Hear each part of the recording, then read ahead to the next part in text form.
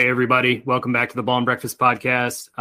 This is Patrick along with Wayne, kicking off an edition covering baseball, basketball, football as usual. Some similar topics that we touched on last time, but just with a different take. We're going to kick it off with the MLB. We're now in the midst of free agency. Qualifying offers have been kind of resolved at this point, and now it's just a free-for-all to see who will sign where. We're going to go over the top 5 free agents listed, through Sports Illustrated, kind of where we see them going. And then we'll talk about the implications for the White Sox, what their plans are for this offseason. Then we'll also touch on the Kyrie Irving, never-ending situation over in Brooklyn, as well as NBA and NFL highlights, takeaways that we've seen over the last week or so. So sit back, relax. I'm going to kick over to Wayne here to kick it off with Aaron Judge and where he'll end up signing this year.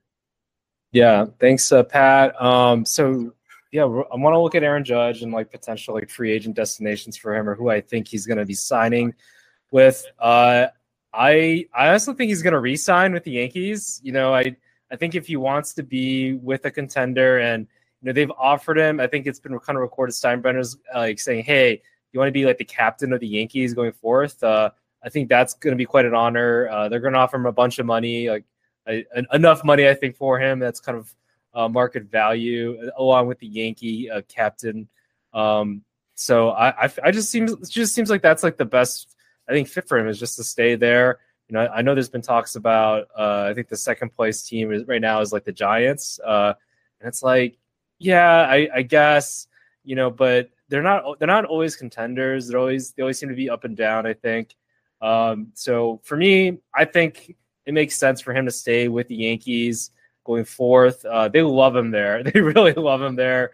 And I just think it's a great fit. His personality fits, the area. He's never too, the moment is never too big for him. So, I think he wants to bring a World Series toward the Yankees and be one of those people that are just heralded as a Yankee, for years to come. So that's I just think he's going to be a Yankee this at the end of this offseason.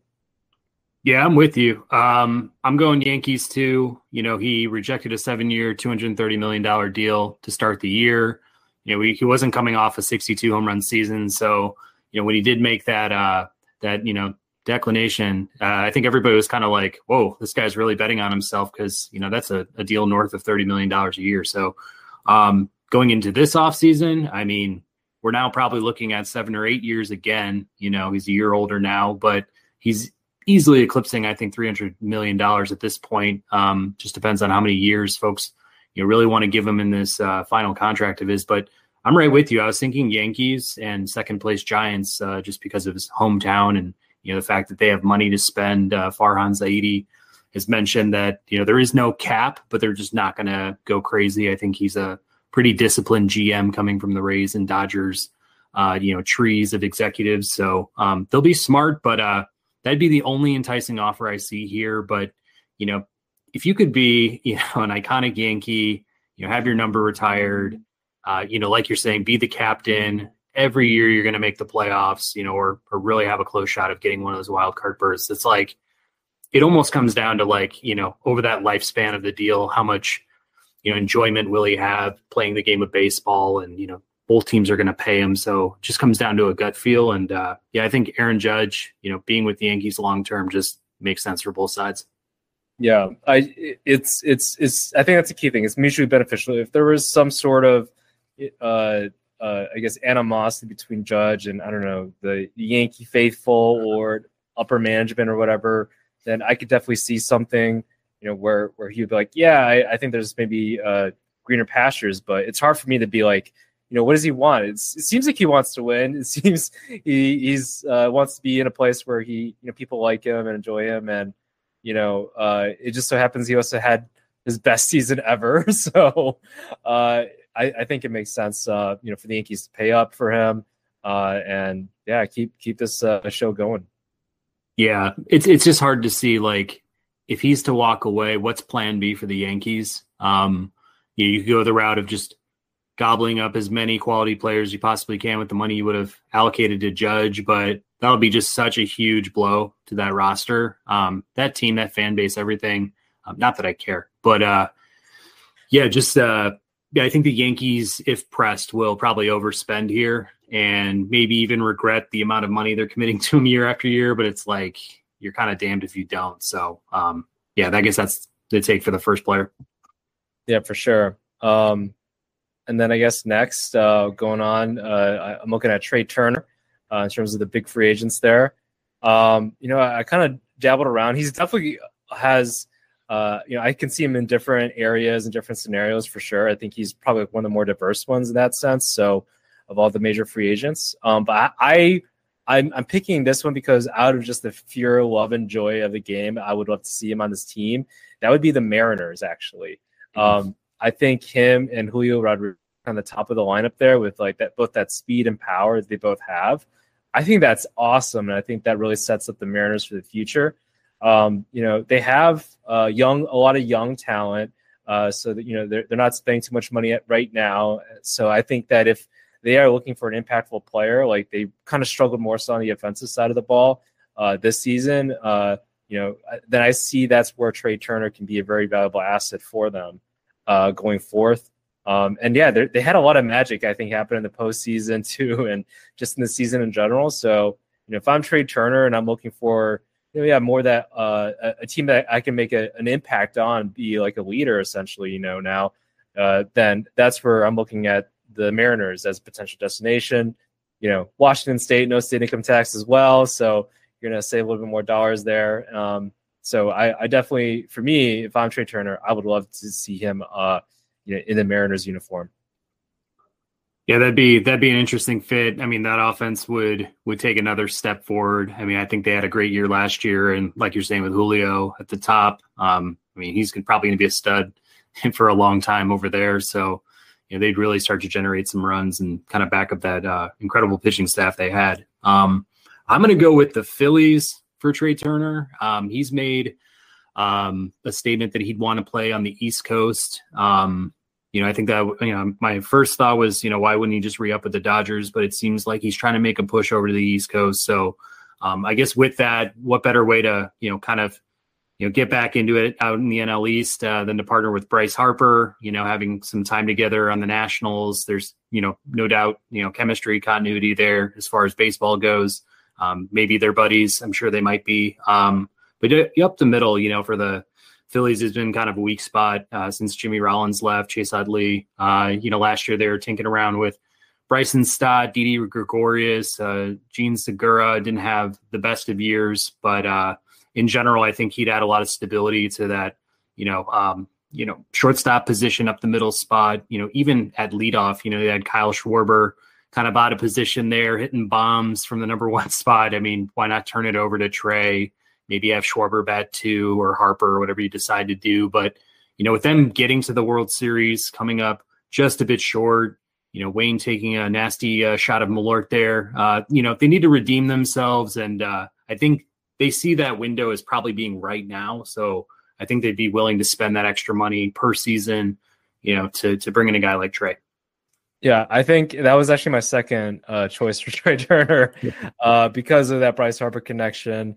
He just kind of fits right into that organization where in that lineup right now, I think Stott is their shortstop, not exactly a pretty good defense, but not exactly someone, that can take it to the next level for them with the bat. Like, I don't think he doesn't seem that he seems pretty limited in terms of his potential there. So that's something where I see like having a little bit more of that speedster, kind of typical leadoff hitter in Trey Turner. And like you were saying, with regards to moving like Schwarber a little bit down in the lineup, I think could be great for them going forth. But yeah, I just really want to see him with the Mariners. I feel like he just fit in right well there. But I can definitely see him with the Phillies for sure. Gotcha. How about another shortstop, Carlos Correa? Oh, Carlos Correa. I mean, yeah, this whole shortstop carousel, it should be interesting, or it's going to be like basically musical chairs, I feel like, this offseason. But I have him. I'm going to go with the house on this. I think the house actually says, for the betting, like all the betting odds say the Cubs.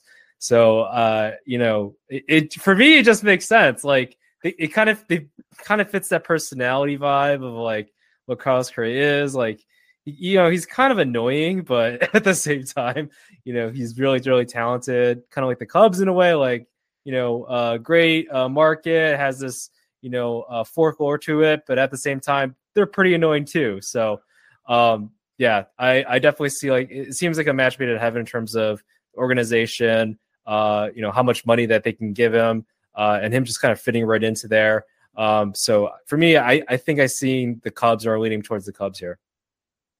Yeah, I went with the Cubs as well. I feel like, there have been rumors out there. I just feel like the Cubs are going to spend, an obscene amount of money this offseason just to kind of continue to, push towards whatever contention they think they're in. I don't think they have a window here, but, they have a good fan base. Obviously, they have deep pockets.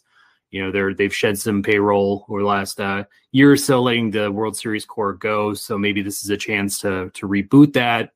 And I just feel like a guy like Carlos Correa is going to have a harder time on the open market than some of the other shortstops. So I feel like, the prime, let's call it 1 or 2. I would say it's Turner, maybe Bogarts, maybe Correa's in that conversation with Bogarts. But it's like, I think a team that's like on the cusp of winning it all isn't going to want to mess with the chemistry, isn't wanting to take that, that red pill and, give over that money to Correa. So I think, just come down to maybe a couple teams making the first moves on, maybe those top 2 guys, maybe top, 3 guys there. And then Correa will find his landing spot with, Chicago that won't have as much competition for him. But yeah, I mean, generally speaking, I think, that's a decent fit for him. He played for the Twins last year.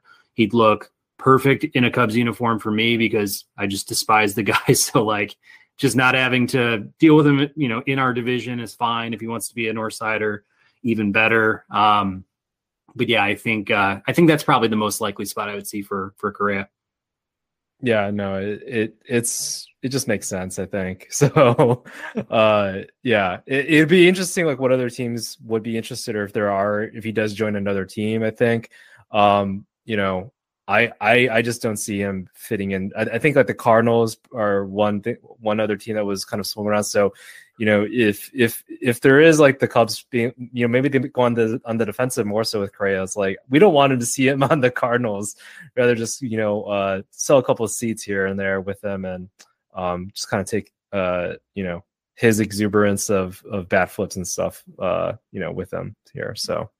Yeah, I heard the Dodgers are in the mix. I think the hard sell for them is to their fan base, and I think they're really concerned about that. That's why I kind of took them off the board. I actually think that Bogarts is a pretty good fit for the Dodgers if they decide to really spend on a shortstop replacement for Turner.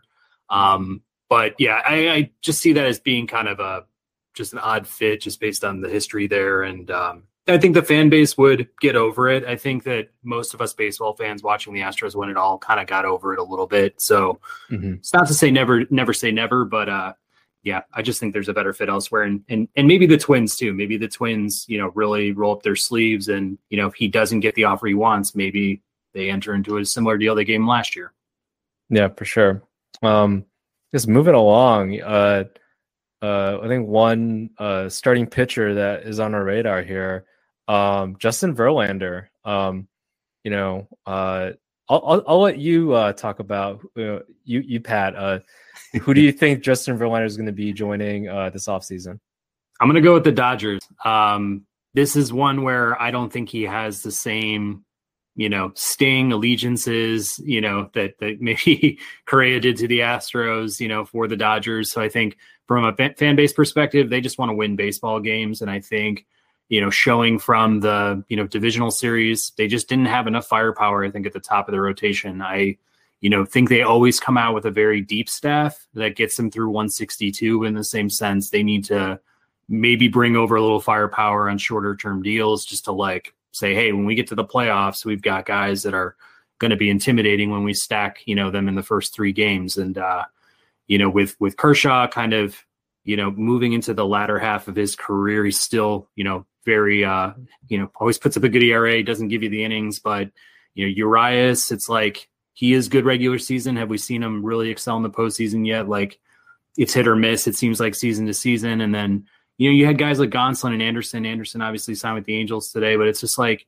there's a little bit of a, elite starting pitching that they're missing, when Scherzer signed with the Mets. So I think they steal Verlander from the Dodgers. He did everything he needs to do in Houston. I think Houston actually has 5 guys they could roll out to start the year with. I don't think they have to make that, excessive financial commitment again. So it just seems like a smart fit. And then, hey, Kate Upton gets to be in LA. So that seems to like it would make sense too. Yeah, no, I had that. I had LA and him going to the Dodgers.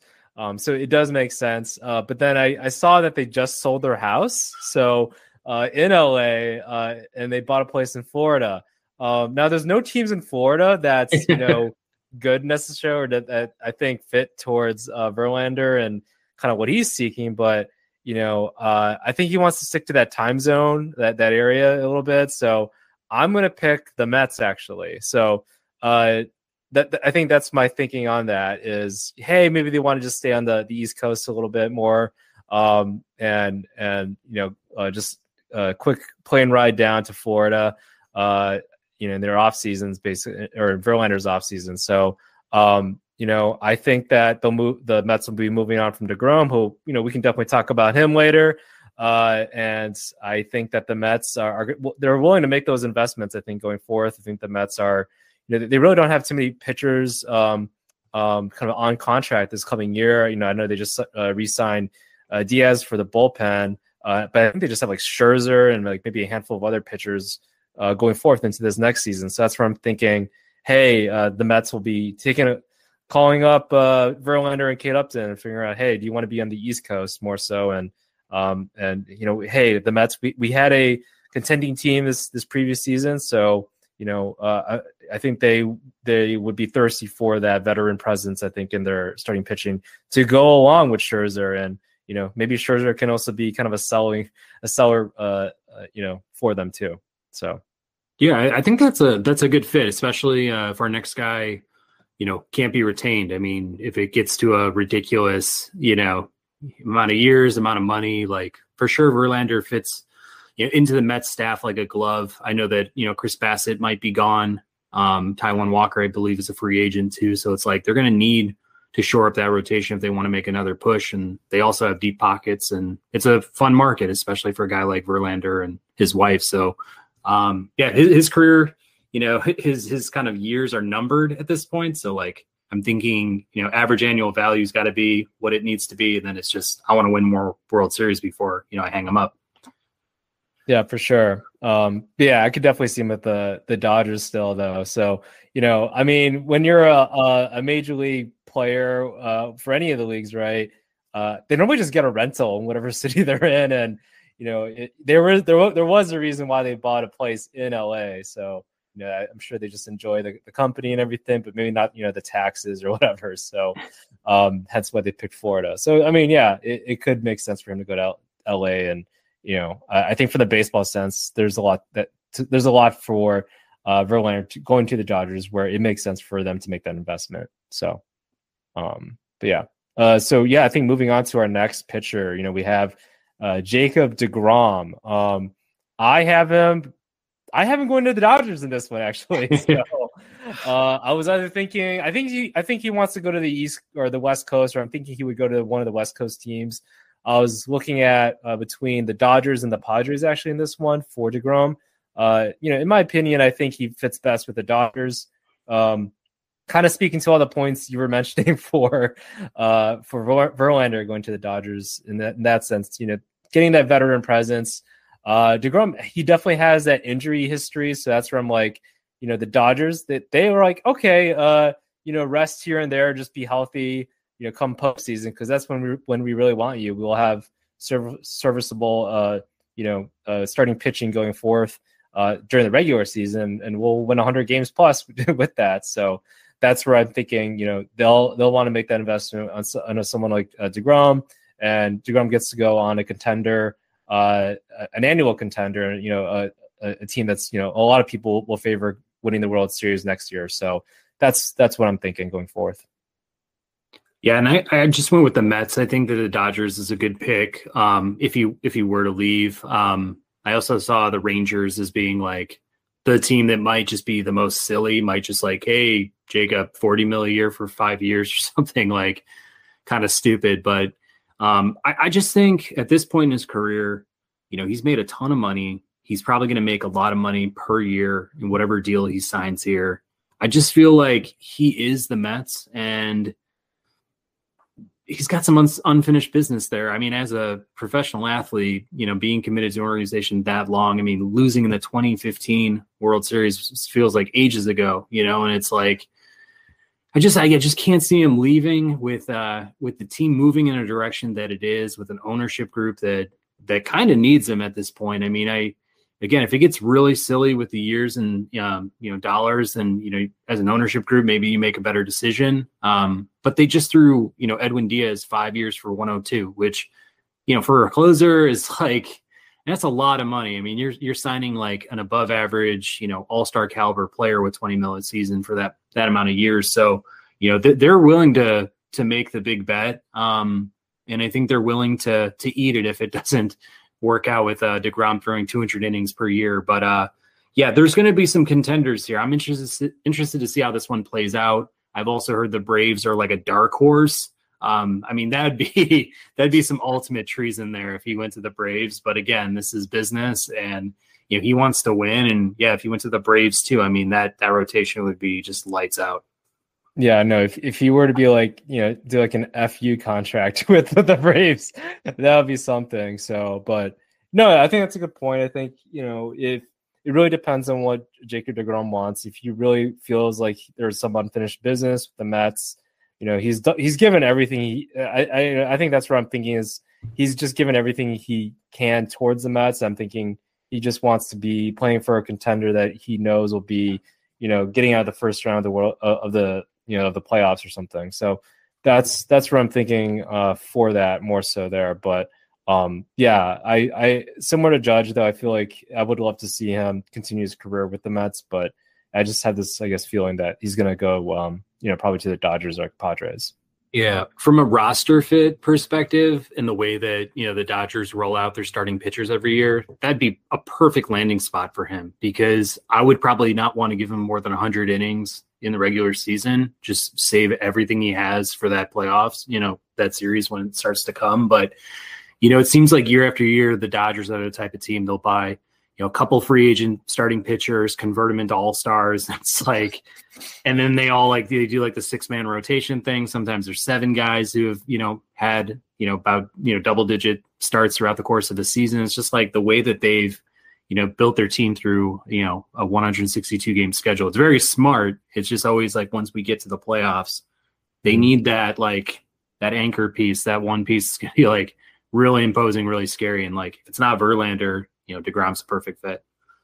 Yeah, for sure. But yeah, the only other team I think for DeGrom I could think of would probably be the Phillies. Actually, I think that would be the more interesting one. Again, I feel like all the other teams, for DeGrom, it's like, yeah, maybe within the division, that can make sense actually. So, but with the Mets, they're just an interesting organization. So, hopefully they can keep DeGrom for, I think, their sake. But yeah, I just have a feeling he's wanting some other pastures right now. So for sure. So that's the top 5. Those were the top 5, projected, free agents out there of the most talent, or whoever will garner the most amount of money, attention, whatever it is. Now, if you scroll the page down further and further and further, you'll start to see where the White Sox make a jump into the, free agency pool. And, I guess, Wayne, we can tackle this however you want to. I see a few positions of need for the White Sox, but if you just had some other way of tackling this for free agency in the White Sox, their offseason planning, feel free to kick it off. Yeah, I mean, I think, in my opinion, like target number 1 for the White Sox would be someone like Brandon Nimmo. Like, getting him on to the White Sox to think, if I had all the power in the world, if I am, Rick Hahn, and it's like, hey, I have a bunch of budget that I can spend now, since we don't have like Jose Abreu's contract. What can I get? I would, basically print out exactly what Brandon Nimmo is essentially. So, player in his prime, outfielder, can hit. I think he kind of has it all with regards to what the White Sox are looking for there, at least from my initial kind of pick for that. But then obviously I know second baseman they probably want as well. That's something where it gets a little bit trickier, but for me, I think at least the number one player to budget for would be someone like Brandon Nimmo. Yeah, from a top end perspective, I could see no better fit on our roster. In center field or the corners, whatever you decide to do with a guy like Nimmo.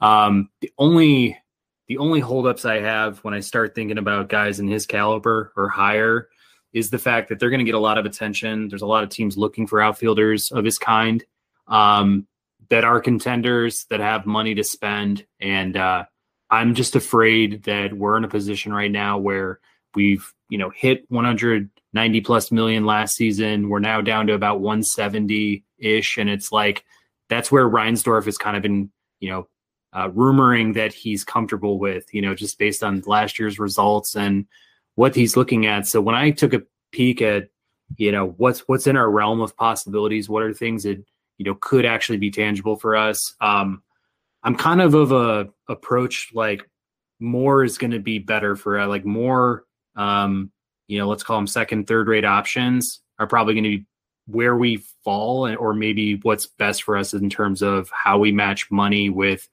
filling some of these holes. So when I started looking around, if we just stay in the outfield for right now, I would love a guy like Jurickson Profar. He 29 years old, came off a 3-WAR season with the Padres. He had some quality playoff at bats as well. He might garner a 3-year commitment, maybe a 4-year if the team's willing to go to that extent. I don't know if that's definitely the case, but I could definitely see 3 years. Maybe he's making double-digit millions, but a guy you can stick in left field, you can stick at second base. He's got that versatility there. He's a switch hitter. He, can hit for some pop if you get him into guaranteed rate field. Maybe he's turning 17 home runs into 20 plus. Not the best on base guy, but in the same sense, he does have some speed. So, could add a different element there for the White Sox. But just, sticking in the outfield too, I think there's a couple other things that I just fundamentally see with our team. I, notice that we're pushing Eloy Jimenez to DH, if we don't make any sort of, trade with him, which I think is the absolute best case scenario. I would actually pull Gold Glover Luis Robert out of center field, put him in left field just to save his body, save him for at bats, because, both those guys missed so many games last year that, as much as I love his defense, I also love the fact that he can, stay on the field. So with holes, I believe, kicking off the year in center and right, it looks like we need a pair of outfielders as well. So it's, guys for me that really stick out are like Kevin Kiermaier for, his defense. I don't love his offense, but I think, he's from Fort Wayne, Indiana, grew up near, White Sox Nation. So maybe there's a chance we get him on a 1 or 2 year deal, very cheap. I'm looking at a bounce back candidate like Michael Conforto, who missed all of last year. He has the 350 plus OBP. Guy could play right or left, maybe a little bit of center field, lefty bat. I think that'd be nice. And then these are kind of our last resort options on maybe 1 year deals, but aging David Peralta, maybe you possibly stick him in right field. And then Raimel Tapia just got designated for assignment by the Blue Jays. And I've always liked his combo of speed and, contact skills, and then his ability to play all 3 outfield positions. He's a lefty thrower, lefty hitter, just adds some pieces that we really need for this team. But I guess, that's kind of my approach based on like realistic outcomes and in just my sense of what I've heard and kind of what I know of the White Sox. But do you have any thoughts on any of those guys, or just like the strategy behind it? Yeah, well, it's interesting the Luis Robert moving into left field and everything, just because like he is always injured. So maybe it is like, we take him to or put him into a position where, hey, you're very talented. We know you can play center field, but just don't get hurt. Okay. That's all that matters. Your bat is more valuable at the moment. So yeah, that's an interesting take. And I think that definitely opens up a lot more, outfielders for the White Sox, I think. Yeah. So I don't think I have anything necessarily wrong with those strategies. I would love to see a player like Jurickson Profar. I think that definitely makes sense. Somebody that can get on base, is and has a pretty good defense overall. So very formidable player there. I don't know. I feel like we definitely need a left-handed at bat, right? I think is the key thing. So whether that be at second base or in the outfield, I think those are the key. That's just one of the key elements, or one of the key positions, or one of the key hitters in the lineup that we're looking for. Just more left-handed at bats. But then budget, man. Yeah, I think it just goes to show, like, man, if we had all the budget, great, but we are kind of a mid-market team, and at the same time, we operate kind of even below market. So, and that's where I definitely feel like, Jerry Reinsdorf. But I'm like, come on, Reinsdorf, how many years he got left? Let's just go YOLO on this, right? Give Nemo some money here, and that's where I feel like, all right, maybe he will go, get a player like that. But yeah, I don't know. I was looking at some second basemen though, as you were kind of talking there. So I definitely see some player. We're moving on away from, I think, Josh Harrison. I think that another player out there that I think could do pretty well is Odor. I think he actually kind of fits kind of what we're seeking, in that he's decent defensively, right? But he's actually a second baseman with some pretty decent pop. Had a 30 homer season, and he has hit homers in double digits the previous couple of years. So I think that he would be he's only 28 years old, so I definitely see he's going to be hitting his prime years, and playing in a place like or playing in a lineup with the White Sox. I think that he can definitely do a lot of damage and just fit right in there. So that's who I would probably pick for my second baseman there. But to everything you said with regards to the shifting and all that, no, I definitely think it all makes sense. I don't think there's anything wrong with that. Yeah. Also at second base, I feel like taking a guy from the Mariners, Adam Frazier, possibly if we can get him on a couple year deal here. I mean, he had an off year last year, but perennially has been kind of a pretty steady OBP guy. Average will kick in, even before 2022. He had an all-star campaign in 2021. He's only 30 years old. He can play a little outfield too if we happen to put Mendick at second, because Mendick had a pretty good year, although he bats righty. Kind of same issue that we've had with a lot of the other guys, just stack really heavy righty for our team. But Mendick batted about 290 last year at second base. He's controllable through 27, so it's like, as long as it's not Lurie, I feel like everybody will be, somewhat happy. So I think that's a guy that I'd like to see them target. If not, there's another guy that, is pretty much a no-namer to most, but Jace Peterson played second, third base for the Milwaukee Brewers. He's a guy with really good defensive WAR metrics. I mean, he's in the top 40 for players in the MLB. Steady enough bat. I mean, his average will be a little bit lower. But in general has some pop, has some, OBP skills there too. But a guy who's really streaky, could get hot. But I just see him as kind of like this versatile piece, whether or not, he's a starter every day or just a guy we can platoon with Mendick. Just like hey, if we can't get one of these guys, like, hey, we've got a backup here that can at least be serviceable in a platoon split. So, as far as position players, if we just improve the defense, get a little bit more speed, get some guys who can get on base a little bit more. It's not just, home run derby throughout our lineup. I'll be really happy because, we're going to, kind of ban the shift next year. We're going to need a second baseman who can cover some pretty good ground over there. And we need somebody who can actually trust, into our future, at least in the near term, whether that's just, 1 or 2 or 3 years. Like we've been shuffling the deck every year since feels like Iguchi was over there. So we just need somebody who can, just be steady over there at the Keystone. Yeah, for sure. And I don't know. Yeah, I'm optimistic though. I liked everything I heard from the White Sox new manager and everything. So I'm very excited. I think going forth towards this next coming season. Now that we don't have La Russa to kind of just sleep away this entire season away. So I'm definitely thinking that the bats will will come alive, I think, this season compared to last season. It was just so anemic and hard to watch, I think. And hey, there's also a lot of potential, obviously, kind of in the minor leagues as well. There's a lot of players I think that could potentially fit in. So who knows exactly what kind of happens, but I'm just excited that it seems like there's going to be kind of new faces and a new light for this team.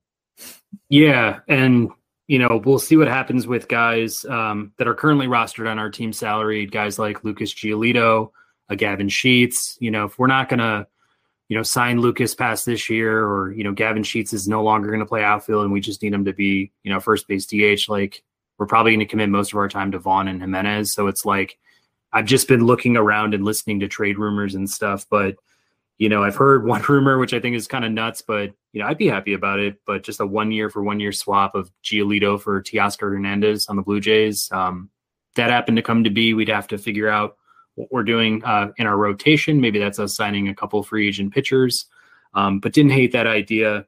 I also thought, Gavin Sheets, just based on, roster composition and what the Mariners are trying to do with Jesse Winker, could the White Sox step in and offer them Gavin Sheets and maybe Jake Diekman for their bullpen for a guy like Winker, who's a little bit, coming off a pretty enraged season. Seemed like he got in a lot of fights, didn't have a really good, year overall, but a guy who can play left field, center field, right field. The year before he was an all-star. Again, it's like taking some gambles on some guys that, might be a little bit overlooked going into the year, but just kind of thinking through what we can do. And I will say, if we don't get Johnny Cueto back, I'll be really disappointed. I just think he's so important for just the chemistry in our dugout. I've heard that him and Grifol had a really good relationship in Kansas City together. So maybe that's, to our advantage. And if we can just sneak out like Sean Manaea or Mike Clevenger too, that's my final say. Like if we could get just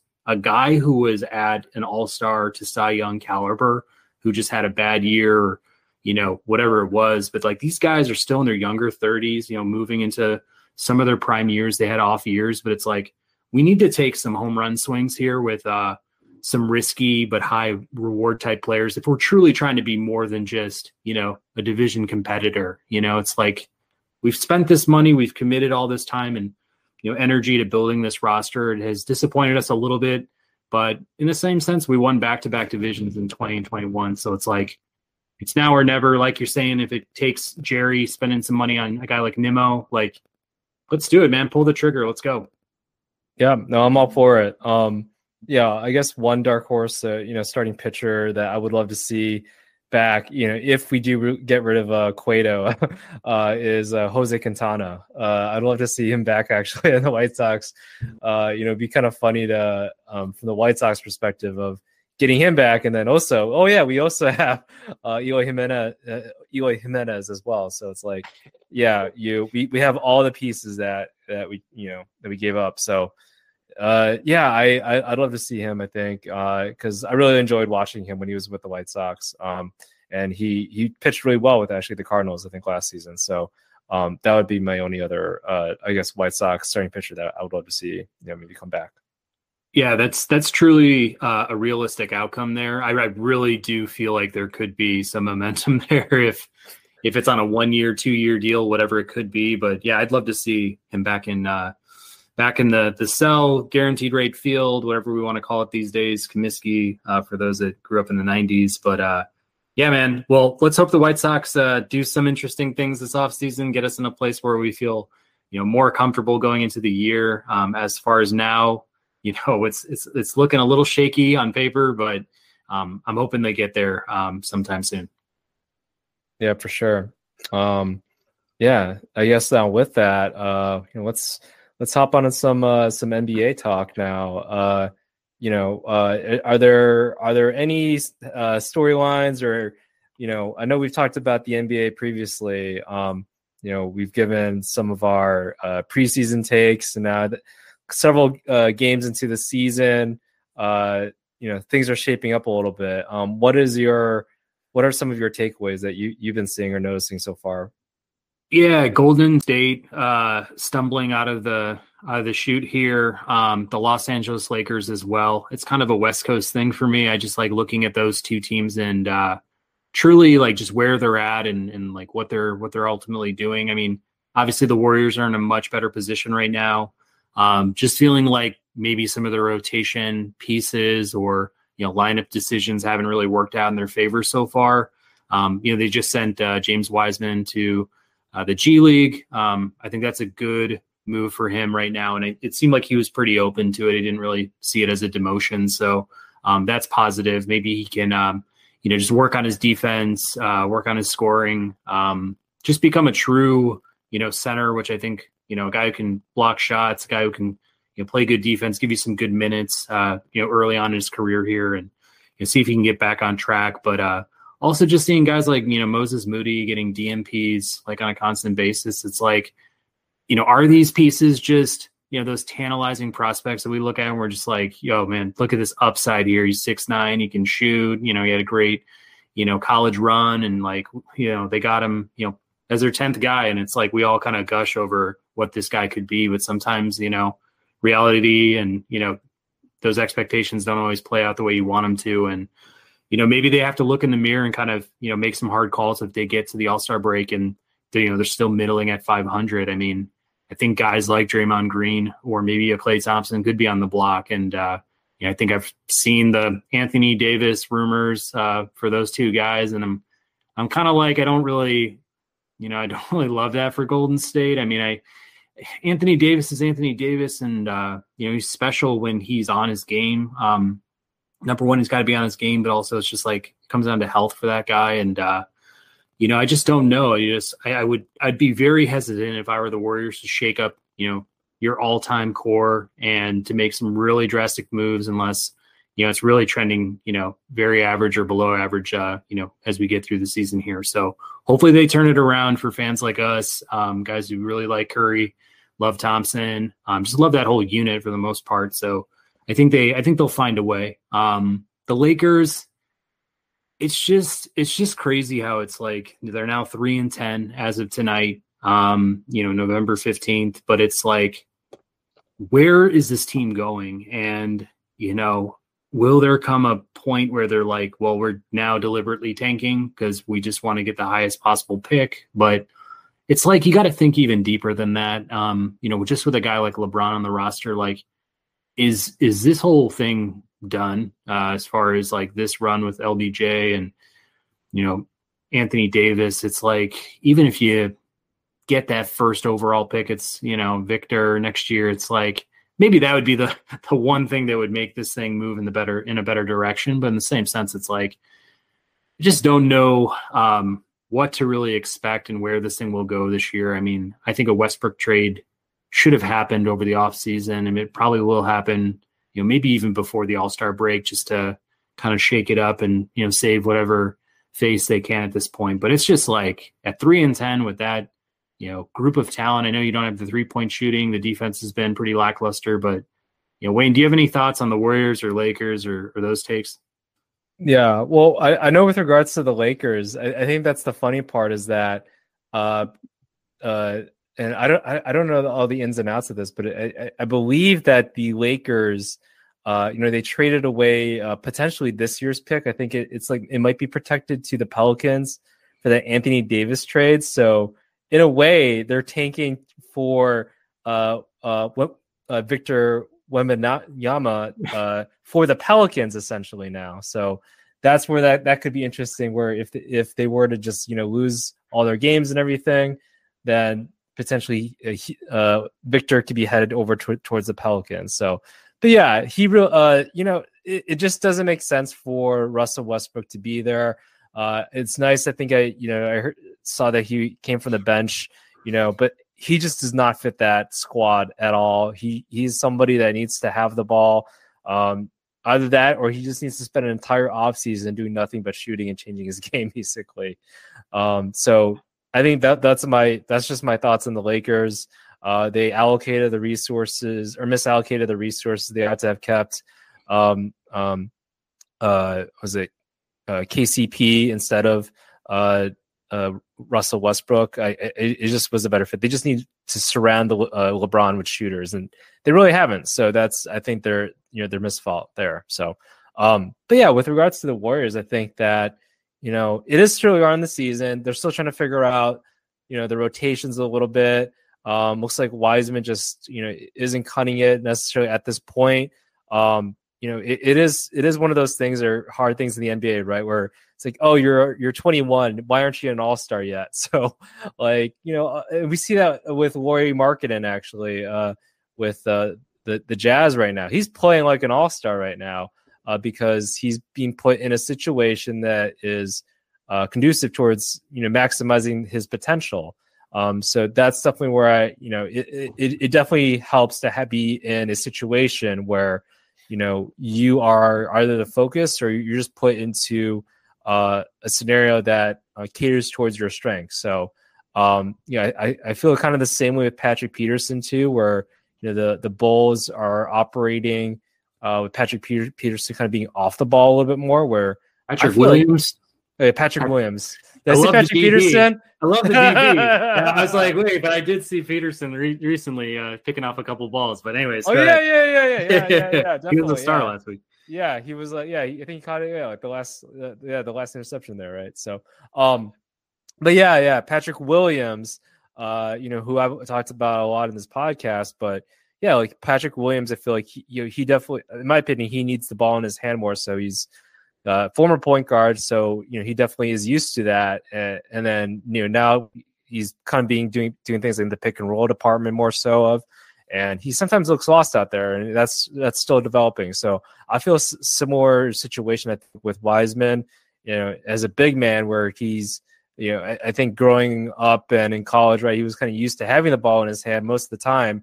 Now he's playing off the ball, and that's definitely a big thing for somebody to having to adapt their game for. So, yeah, and the Warriors, obviously they're getting a little bit older, so they might be just pacing themselves. So I'm not panicking, I guess, too much if I'm a Warriors fan, but it definitely doesn't look the best right now. So, yeah, I think those are my initial thoughts. I think with those two teams.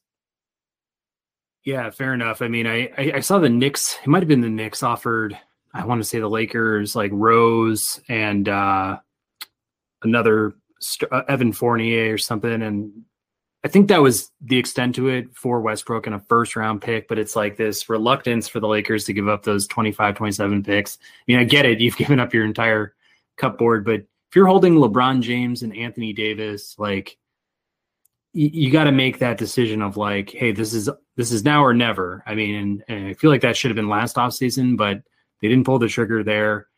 They're doubling down. But another takeaway I have from this is like, is the big three concept like slowly or like immediately kind of dying out of most like GM's perspectives? Like, is this concept of a big three like still something that executives and teams are going to desire moving forward? Like it's kind of TBD at this point with a team like the Lakers. We got the Nets. It's like, we'll see where it goes. Yeah, for sure. Yeah, and I guess going back towards Victor Wembanyama potentially going to the Pelicans.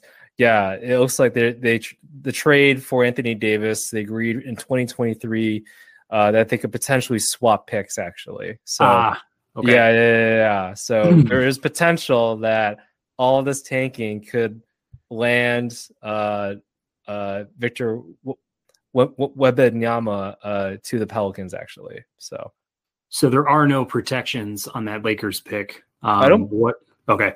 Yeah, I don't believe so. So yeah. Yeah, I don't think the Lakers want to do that because if you paired him up with Zion and BI and McCollum and the rest of that crew, I mean that'd be a pretty dangerous team starting next year. Yeah. So if I'm them, I'm like, y'all better win and not make us look that bad. So, not get us the number one pick because I mean, it's looking pretty good right now for him. So, for sure. Did you have any takes from the NBA? I mean, I guess a couple of my biggest takes. The Blazers, man, they're looking really good. I think adding in Jeremy Grant, I think, was just the smartest move possible for them. I see he's like averaging 20 points per game. He's always been like a solid defensive player. So I think adding in him was kind of the missing piece that they needed to, pair up with Lillard. And then obviously Anthony Simmons is contributing a lot. I think I had him as my most improved player. I think going into the season, he averaged 17 points last season, now 22 so far. So I think just the play that they're having right now is pretty cool. It's nice to see also Chauncey Billups getting some love there. I think I might have had him as like maybe Chauncey Billups is like my like dark horse for coach of the year, but right now he's looking pretty good, like kind of being number one there. So I know it's like I guess like kind of a toss up between Chauncey Billups and the Jazz coach there. So, but yeah, I really like what I'm seeing from the Blazers. And kind of how nobody really gave them a thought. I don't think either of us gave them a thought, I think, going into this season. So yeah, I love how they're playing right now. I think, in my opinion, Luka, I know there's talks right now between Luka and Tatum as MVP, at least, so far. I think like most teams are like maybe 11 some odd games in or whatever.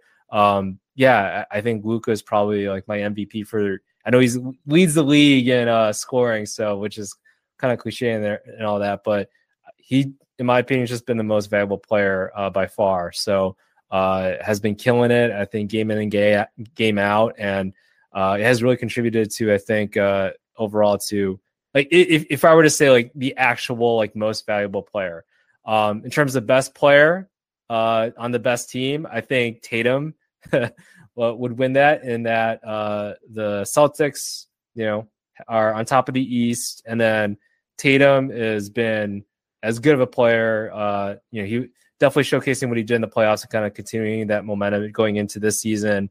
That's even without their coach and all that scandal that was happening with the Udoka. So I definitely, would think maybe an MVP award is right now is between those two. So yeah, those are my two takes. Would love to hear your take on my takes, Pat. Yeah, it's nice to see Portland step out and, play, not only above 500 basketball, which I think was in the realm of possibilities for them, but to just kind of be leading the Western Conference. It says a lot about the guys they brought over, like you're saying, with Jeremy Grant, Anthony Simons, obviously there, Jurkic and Lillard. It's like it's a good core group of guys, and Josh Hart's there too. I think he's a real grinder. It's like I'm just wondering, like, what's their ultimate upside here? Like, is this just a hot start and then they come back down to earth a bit? I do think they're a playoff team. Whether or not they're, in the top six there, I could see them being a 4, 5, 6 seed, maybe, playing at the very worst. But it's good to see them kind of step out, but it's weird. Like if you look at the Western Conference, it's like which teams, in the standings near the top, do you really trust to like go all the way? Because I think we're both, pretty bullish on the Warriors, but in the same sense, like I think you mentioned the Nuggets. I think the Grizzlies up there make a lot of sense. I like Phoenix. So I like this start. I'm just wondering, like the teams like the Blazers, like the Jazz, I don't think too much about the Mavericks, but it's like, can these teams really be, Western Conference title contenders? And I just feel like from the Blazers standpoint, they're a little bit too small. I think it makes for a very athletic, fun team. It's got a lot of energy throughout the regular season, but I think when teams are really starting to take things seriously, we'll see them, and we'll see them how they kind of like step out and adjust to maybe bigger rotations, bigger lineups, and teams that have just like maybe a little bit more experience at the very top. Yeah, I'd be curious. What is your take on the Jazz? Do you think that they're going to make the playoffs? They're a hot start right now. They're third in the Western Conference, 10-5 and everything. So I don't know what to make of them. I'm like, they're playing great basketball. I love the way that they play basketball, very team oriented. I talked about Lauri Markkanen. So I'm like, are they for real? Like, are they going to be, in the playoffs, I think, at the end of the season, or are they going to kind of run out of steam? Our team's going to figure them out because, nobody, I don't think anybody had them predicted them to be, in the playoffs much, let alone like, I think, number 3 in the Western Conference. So yeah, what do you think about that whole situation over there? This team is very fun. It's very fun because even in those mega deals that they pulled off, they were bringing in some quality, veteran players. And like when we sat back and kind of looked at, okay, here's the finish of this roster, and it's like you still got Jordan Clarkson, you still had Mike Conley there. Now you bring over a guy like Colin Sexton, who's if he's not a starting point guard, he's very much like one of the best 6 men in the league. Lauri, we know he's a consummate professional, and he's still pretty early on in his career. I think he's like 26 years old or something, but it was kind of like what you were saying is it's kind of like when you have all the opportunity in the world just to play your game, like nobody really is going to sweat you too hard because I think the expectation is like this team's going to be trash. It's like he actually just steps out and like he's like putting up 20 a game and stuff. And it's just fun, man. It's just fun to watch these guys like kind of come together and, probably, knowing that they were going to get dogged by the press and by, mainstream media and stuff. Like, no, I didn't step out and say like Utah Jazz are penciled into my, play-in tournament even. It's just like, I just think, when you actually take a step back and you look through the depth on that roster, you're like, you are missing like a number 1, you're missing a number 2, but you got a lot of 3s in here, like a lot of 3s, or, maybe some 2 types. I think Colin Sexton is like at the top of his game, could be a 2 type for a playoff contender down the line, like a real true Eastern Conference, Western Conference title contender. Cause he always had the talent. It's just him and Garland was an odd fit. So one of them had to go at some point, but to bring over like a Walker Kessler and a Malik Beasley, from the Timberwolves. And, I think overall, like you got that haul of picks just waiting to be realized over these coming years. It's going to be fun. I think from Danny Ainge's perspective, like he's mentioned, like he's not trying to tank. He's mentioned that, he wants his team to be competitive. Like, why would he be upset that his team is 10-5? And I believe him to an extent. I think obviously when you trade away your top 2 players, like for a lot of draft picks, like you're trying to get the best out of that draft capital. But I could also see a scenario where he's like, well, we've got all this, this depth of draft capital. Maybe we swing a big deal this offseason, or maybe, some of these picks hit and then we've got extra core pieces to go along with some of these guys. But if I had to truly put my money down, I would say this team evens out to maybe more close to 500.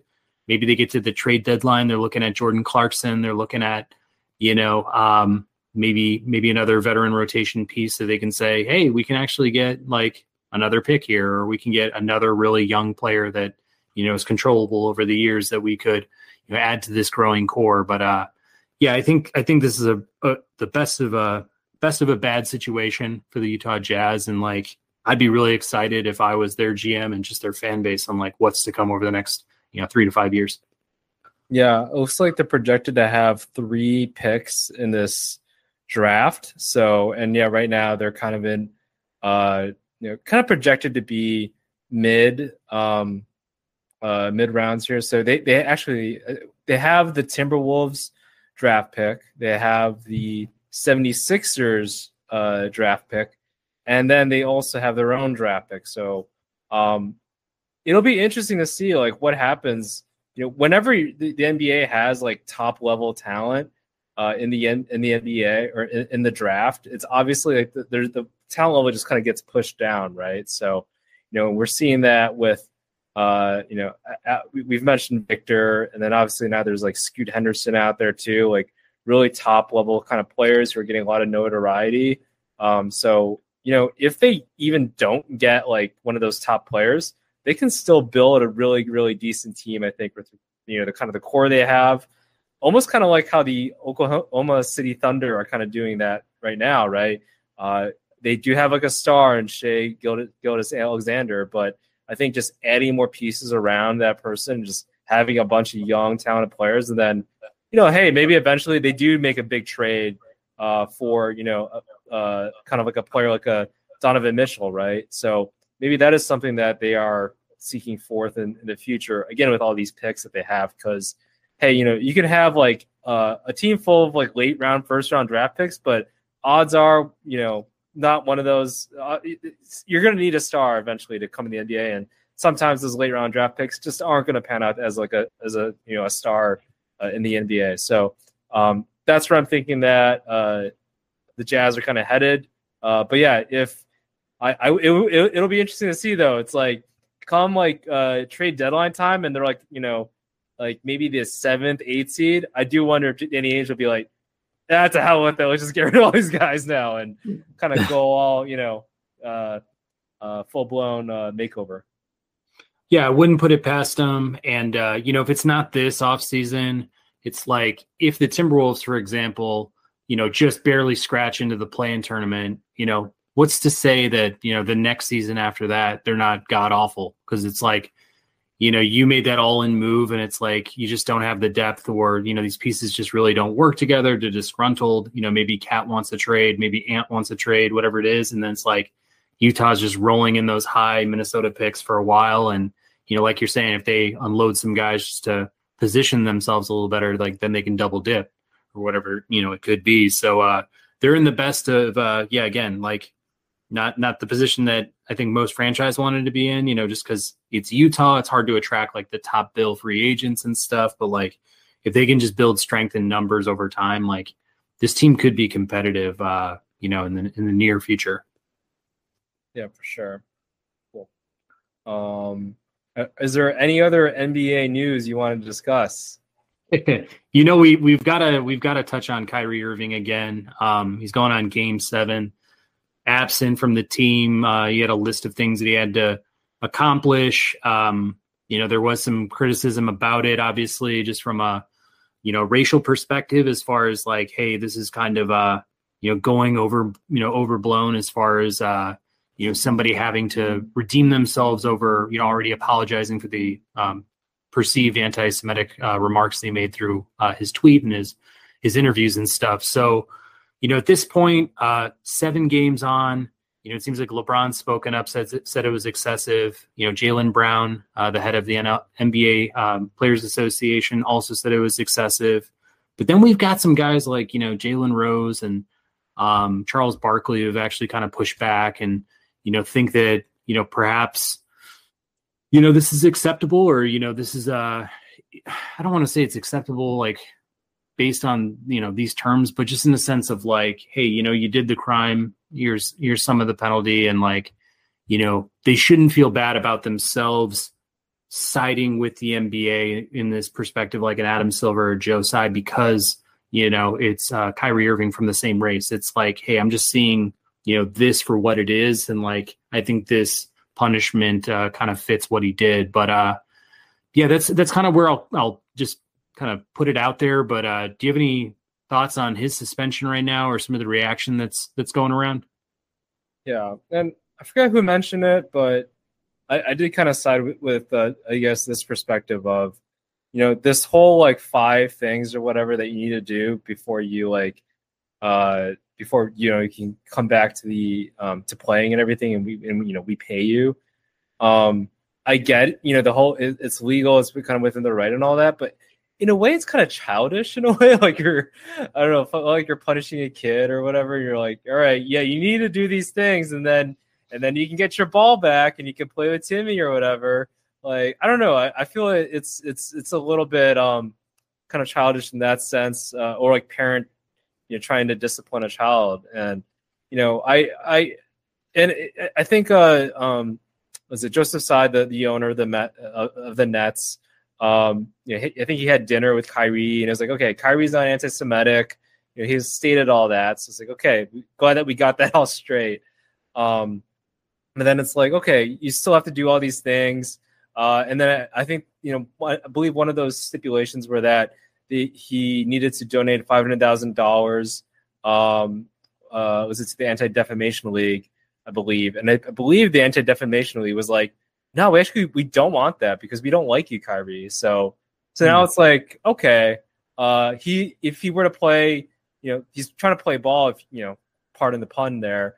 But all the stakeholders in this whole thing are not playing ball with him necessarily. So that's where I feel like this whole thing is kind of being childish.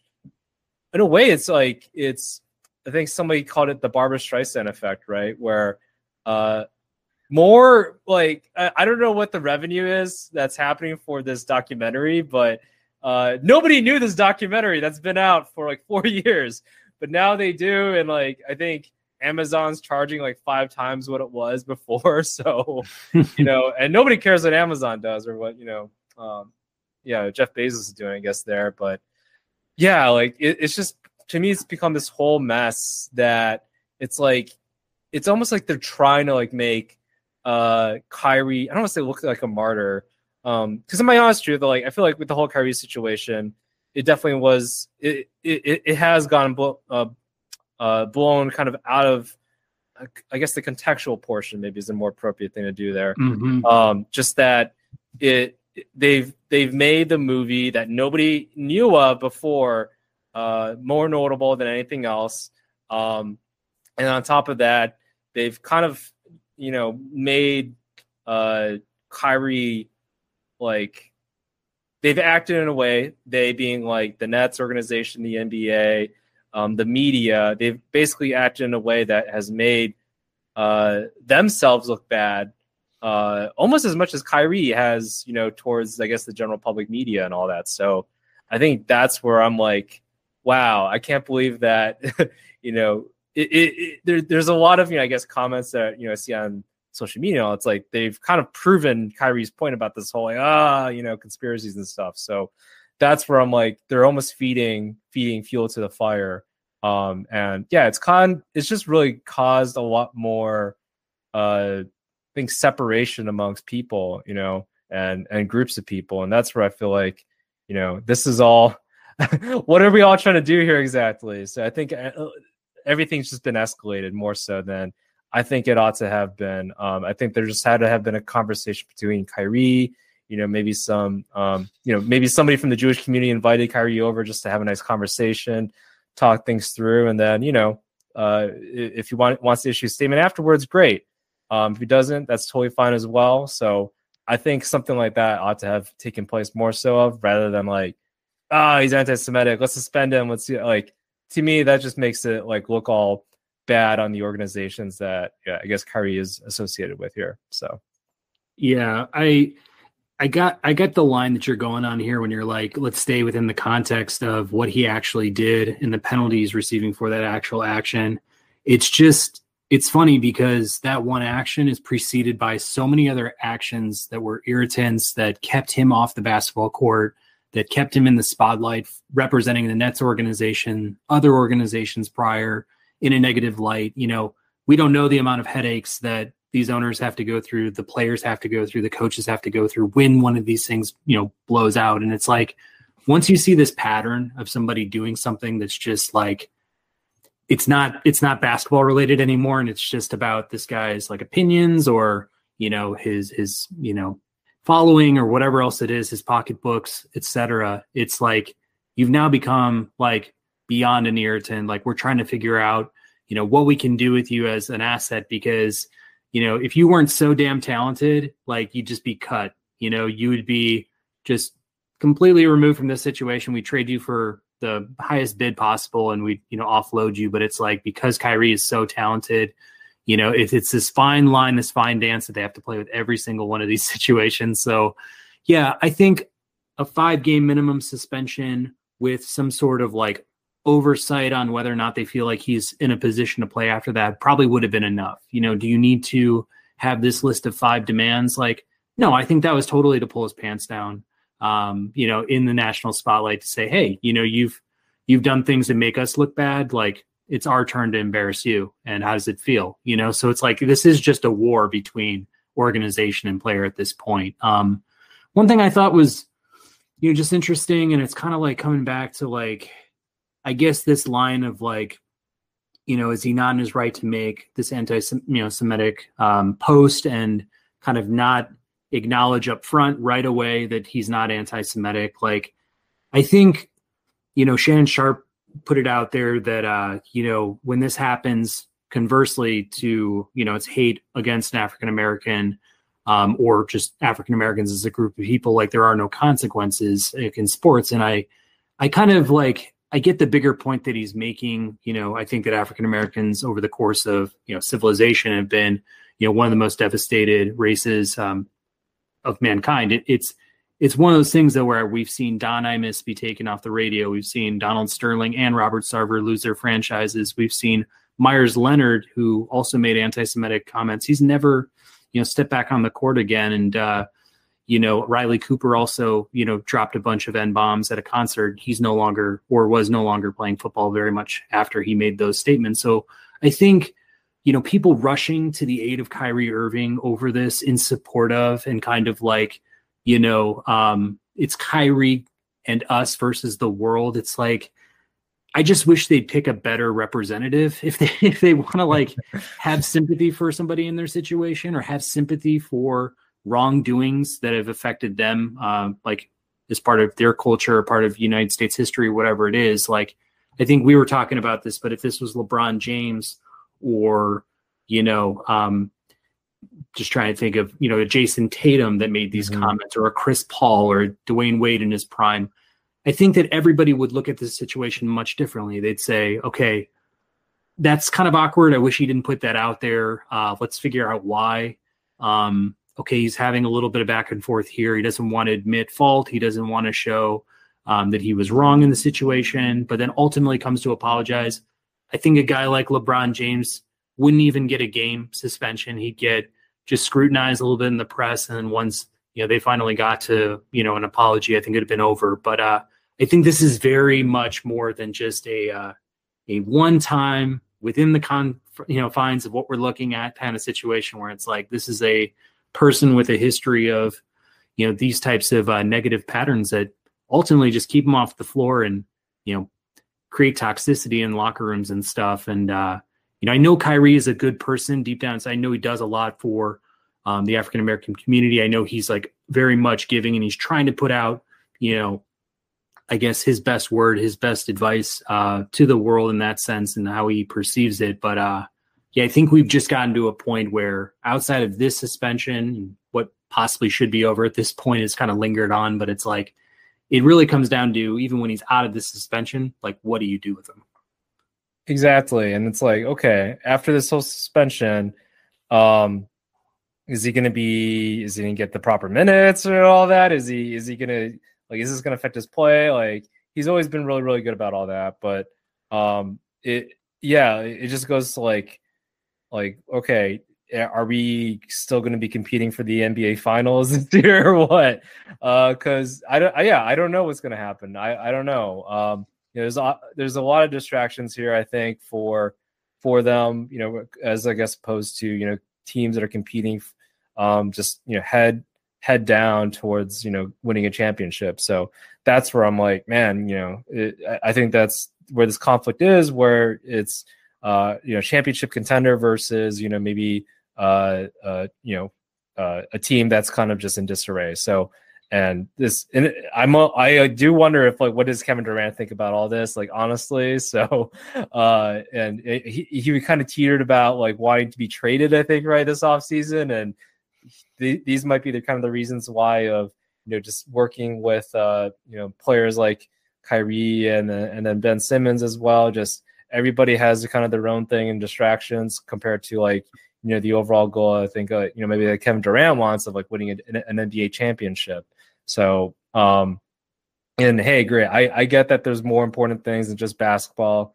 That's totally fine. But at the same time, the things that are happening right now with Kyrie and the Nets and everything else, it just seems like there's just a lot of distractions and lack of focus that's happening right now.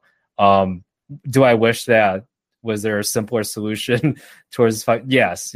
It's now come to the point where this has become basically a circus, I think.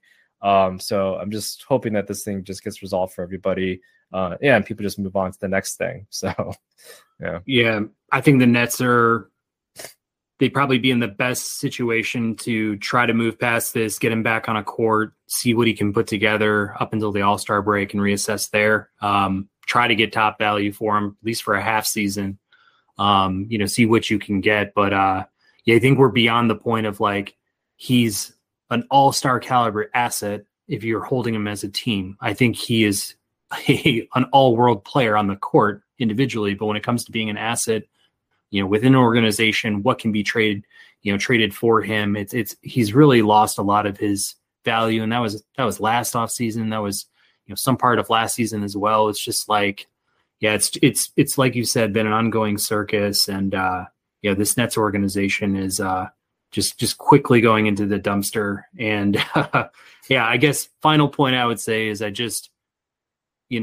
seen a lot of divisiveness, online, even with guys like a Jalen Rose, who I have a lot of respect for just in terms of his overall takes in life and on the game and stuff, but like taking a lot of criticism in his, common feeds about, people rushing to this guy's defense and rushing, to support him, to follow his lead. It's like, I would love to see a lot of these issues when it comes to racial tension, a lot of the wrongs be righted, a lot of the injustices become more just. It's just like, I just hope that, they could rally around a figure, that actually like is consistently, driving good, is consistently driving toward, maybe more peace than hate. It's kind of like, I just wish they'd find a figure to rally around besides a guy like Kanye West or a Kyrie Irving. Cause it's like, is this really going to be the solution to these problems? I think we touched on that last time, but yeah, I'd love to see guys, instead of attacking a guy like Jalen Rose, just try to like build a conversation that actually, uplifts rather than to like just, both sides bashing each other. Yeah, no, I think that's a good point. It's like, in a way, I feel like the message isn't inherently wrong, right? At least, from what I've garnered from the, kind of the truth aspect of, the Black Hebrews more so of, and kind of the origins of, of the Jewish community, like, there's, Black Jews and et cetera, et cetera. So, and that their origins are more so garnered on there, where there definitely is a line. It's like, okay, well, what about,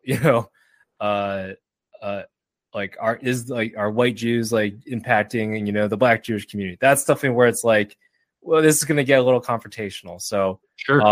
Like that's a divisive thing, is calling out one community and having it oppose another community. So that's for me where it's like, what is the outcome? What is the end goal that, that these people that are bashing others online and all, what is the end goal that they want, right? Do they want justice? What does that justice look like? This is where things get dangerous. So like this isn't some sort of keyboard game.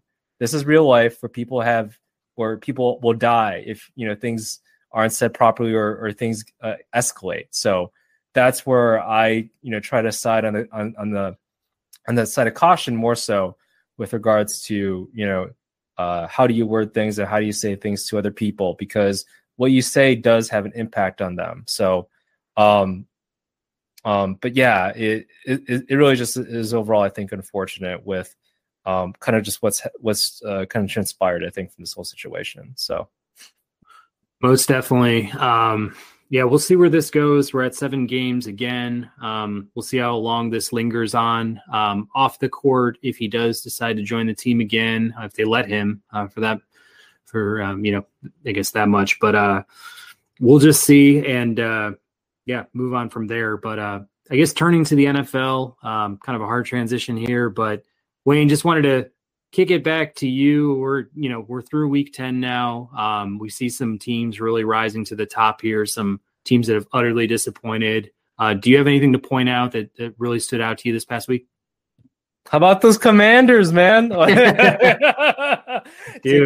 taking out the Eagles, and now they got Chase Young coming back. So is it Taylor Hinkey's like reign now? Is it his division? He's gonna like run the gauntlet. I mean, I don't know. For the Eagles, like that was such a disappointing loss, I would say. The refs definitely, I think, had an impact on the game there. But at the same time, like that's just the nature of the game. So, Eagles still rock solid team. I think they just ran into a very motivated team that had nothing to lose. Still has some talent and on both sides of the ball. Just they were just really motivated.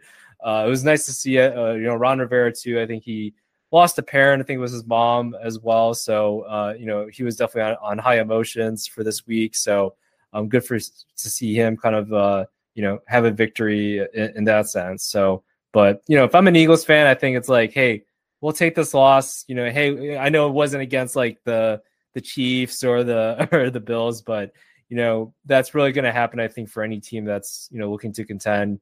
Sometimes teams just lose, and then you just have to move forward from there. So, but good win, I think, for the Commanders. I think this is like their best win of their season by far. So, yeah, what a gutsy win. They've got enough there from like a veteran presence and some real playmakers on the defensive side, offensive side, where they can pull these upsets off. And Taylor Heineke is just riding this momentum of getting a second chance. Being the guy who's, been dogged in these situations where it's like, yeah, you're just not good enough. So we're going to go to the next guy on the depth chart. He kind of like has a Gardner Minshew vibe, or maybe like a Nick Foles in his, prime years, as like a guy who can just step off the bench and lead a team. And I think the guys really like him. They rally around him. We saw the video of him, kind of pulling off the Minnesota Vikings thing with Cousins and Patrick Peterson 2 straight weeks wearing everybody's chains. So like he was loaded up last night with a bush light in his hand. It was like nice to see them win. But this victory gets me one step closer to a free bottle of bourbon from my father-in-law. So as long as the Commanders keep winning, our Bears keep staying stagnant there in the NFC North, everything will be good for me at the end of the year as far as it goes. But I guess my own takeaway was just watching the Buffalo-Minnesota game. I thought that was one of the most exciting games I've seen all year. I think it was just as good as that Dolphins-Bills game earlier on. I just have different thoughts on both sides. It's like, one, was Josh Allen playing hurt? I'm sure his arm wasn't feeling too good. So, how much better would their game have gone had he been at 100% strength? Like, we don't know. Maybe this isn't even a conversation, but there is some element of his game, watching the Miami one and now this one, where he's kind of fumbled a little bit in the clutch. Like he's kind of fumbled literally in the clutch. And, that kind of handle, on the goal line, which led to the touchdown was obviously huge, ended the game, for the Bills. But it's just like, I love everything that Allen brings. And I like everything about this Buffalo team still. I'm not going to overreact too much, but they seem like they're vulnerable to being upset. Like they're vulnerable to maybe having everything in place for the big game, and then just they get a couple of body blows and it's like, oh man, now it's a fight. And I guess keeping my eye out, like I still think they could be a team that gets a first round bye. Maybe they're the 2 seed. Maybe if they swing it back, they can get that 1 seed. But it's like, I'm just a little bit more concerned than I was originally. Like I still think the talent's there, the team's there, but it's like they could be susceptible to a playoff loss. Outside of that, the Vikings, stepping up, stepping out, that Justin Jefferson catch was one of the best catches I've seen, especially with the context. Couldn't really believe how he was able to coddle that ball back in with the defender, like completely on the ball. So I was just kind of mystified watching that, especially in the fourth down and long spot. So it was just awesome to see that. And this Vikings team's really gutsy. They're going to play to the end of the whistle. Patrick Peterson coming up with a pair of picks. The offense is seemingly flowing through, Kirk Cousins, and, Dalvin Cook had a long run to the house. Like they've got enough, star power on that offense for sure. Defensively, I've always been kind of in question, like how really good is this team when they play elite teams? Like they gave up 30 points in this game. So it wasn't like they've shown that they can shut another team down. But they're 8-1. So are the Eagles. So they're both trending their way toward a first round bye. I'm sure a team like the Vikings would love to have a week off, would love to host a team in Minnesota and their home. And we'll just see. Like, I don't know what the end all be all upside is for this club, but they're stacking wins and they're staying relevant up there, and they haven't lost too many big games as of yet. So we'll see. Yeah, no, I think that's a good take. Like, this whole Vikings team, man, they got some swagger. Yeah, from the chain gang with with Kirk Cousins and Adam Scheffler like imitating him, right? I guess yeah, they're having a lot of fun, and they're having a lot of fun winning. So it's like Justin Jefferson, man, this guy, best, like he's got to be like one of the best in for the running for like best offensive player, this season. So, but yeah, I think in terms of their defense too and what they bring to the table, they definitely have like a lot of like solid players. I would say, if Patrick Peterson, like this was like 5 years ago, like super, but still, like they have a lot of, I think, solid pieces overall on the defensive side, and they make enough plays on the offensive side, especially with Justin Jefferson and Dalvin Cook, right?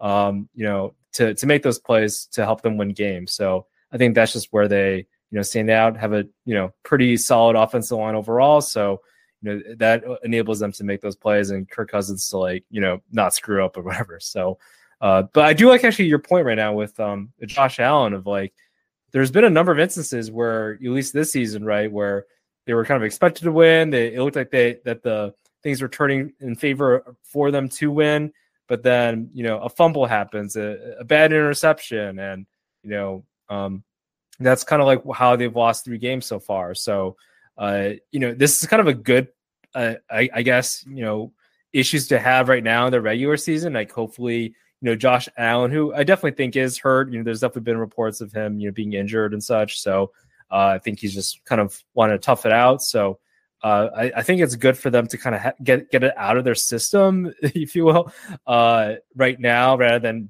doing these things in the playoffs. So hopefully, if I'm a Bills fan, like that's kind of the route that they go more so of, rather than fumbling in the Super Bowl or something, that are fumbling in the AFC Championship. That's where I can see that obviously be more of the problems there. But kudos to the Vikings. This is a really fun team, I think. I don't think that many people expected them to be kind of having the run that they are right now, but they're playing with a lot of swagger, a lot of fun. Justin Jefferson, offensive MVP candidate for sure. So, yeah, and like if you honestly think about the NFC, like think about the best teams in the NFC and like who their quarterback is at this point. Like I think a guy like a Kirk Cousins, like if he was going up in an elite team with Tom Brady at the helm or Aaron Rodgers at the helm of like a dominating Packers team, like that'd be a little bit more imposing. But like if you're getting into the playoffs and like Jalen Hurts is part of the best team, in your conference, or you're going up a kind of a fledgling Buccaneers team, who I think is kind of back on the upswing, but like has had a fledgling season with Brady, who's like 45 years old, and look out west, it's Geno Smith. It's like get to the you just kind of look around, like Dak Prescott hasn't always been, the most consistent, quarterback. Daniel Jones has kind of like been the laughing stock of the league for years past. It's kind of like this could be a year where like if everything clicks right, like Minnesota could find their way in the Super Bowl and it wouldn't be like completely mind blowing,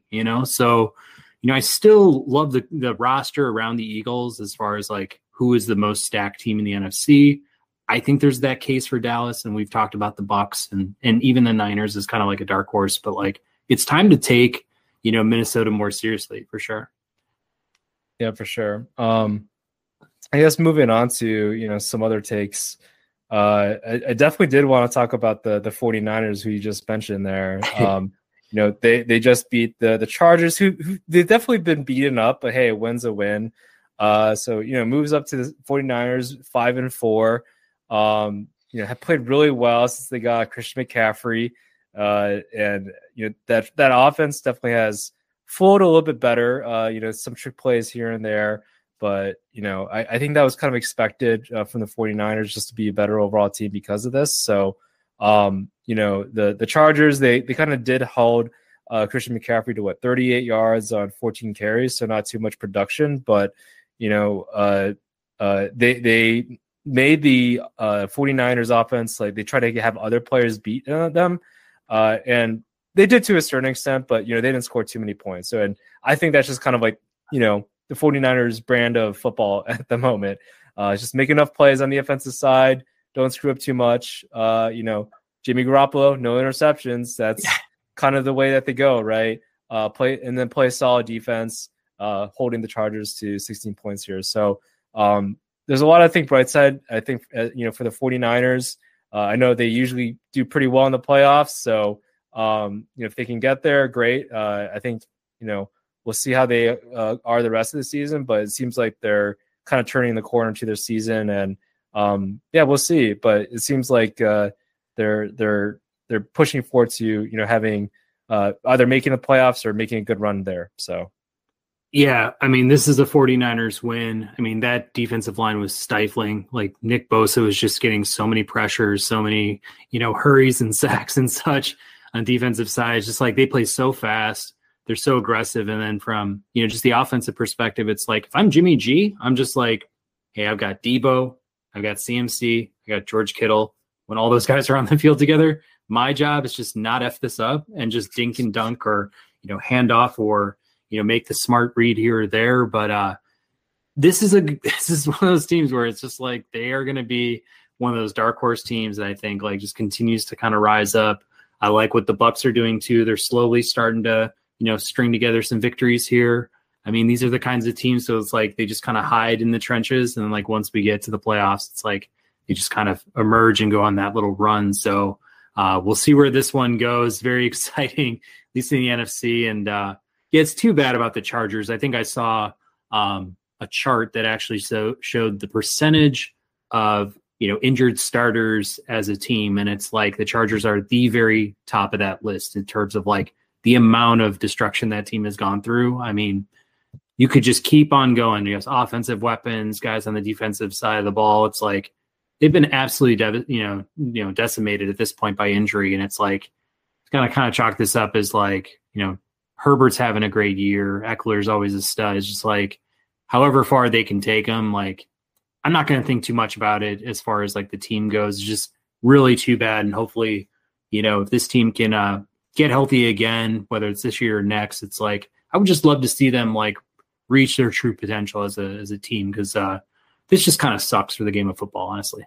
Yeah. I mean, I think we spoke about it in the preseason. They're probably one of the most talented teams, like maybe like top 5, top 3, even talented teams in the NFL. And, when all that talent's injured, then, you kind of have, average, mediocre type of talent then to back them up. So, we can go throughout the entire roster that is just not playing right now. And we definitely see that impact. So it almost kind of is, I feel like how the Ravens were last year, where they just kind of hit those injuries a little bit later in the season, but also in the beginning. But yeah, this team has a lot of talent. Just all of them are hurt at the moment. So, but definitely see, I think, better things to come. I think, hopefully, I think for them next year. So, yeah, most definitely. Yeah. Do you have another take?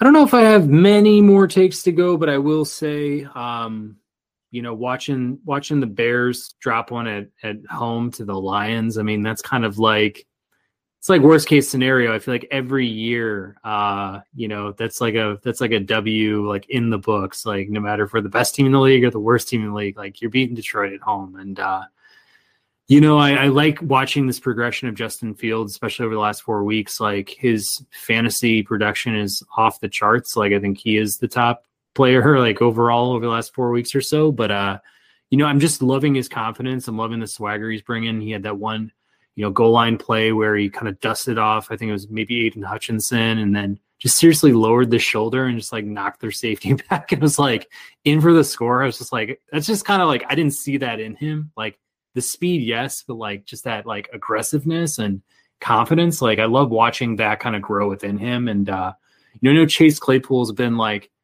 completely absent in the box scores over the last couple of games, him being a Bear, but it's like, that's kind of where he's going to be, I think, for at least the rest of the season. It's like they're not really like a deep ball type team. I mean, I feel like just let Justin Fields like do his thing, like in his own unique way, like let him be his own guy, let him learn what it is that makes him successful in this game. And then however those surrounding pieces can support that, like it'll be to his benefit. So it's like, I almost look at him as like, you got to treat him like Lamar Jackson. You got to bolster that offensive line, maybe get him some good blocking, dual threat tight ends.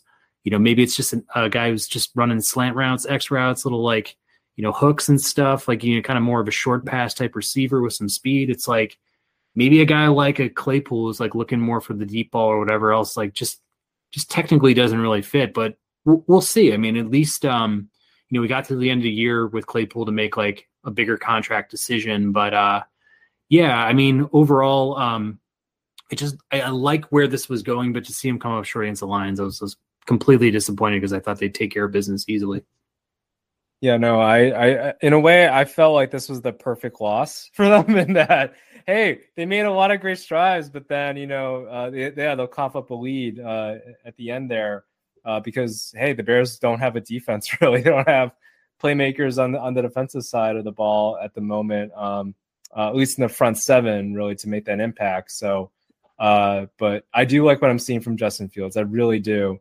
And I'm looking forward. Like, I've been doing like mock drafts every single day just to see. So the one good thing about this loss, against the Lions, albeit, was that they moved up in the draft rankings. I think they were like, I think they're like 9th or something like that. Now they're 6th overall. So, hey, which, in an NFL draft, that can mean a lot. So, and I think 2 weeks ago, they were like 14th or something like that too. So, moving up there, but then at the same time, we're seeing Justin Fields and all that he can do. I think it's nice to see. I think they're basically just having Justin Fields just having fun out there, playing his, utilizing his skill set, obviously utilizing his legs, because it's interesting. I think I was looking at some stats of like how he really didn't run like over 500 yards ever when he was with Ohio State, but now he's like almost 800 yards, I think, rushing so far for the Bears. Projected to be like, get almost like 1,300 yards or something. So it's kind of astonishing to see like how he's utilized in this offense, but I think there's just kind of really shows like there's a lot of room to grow.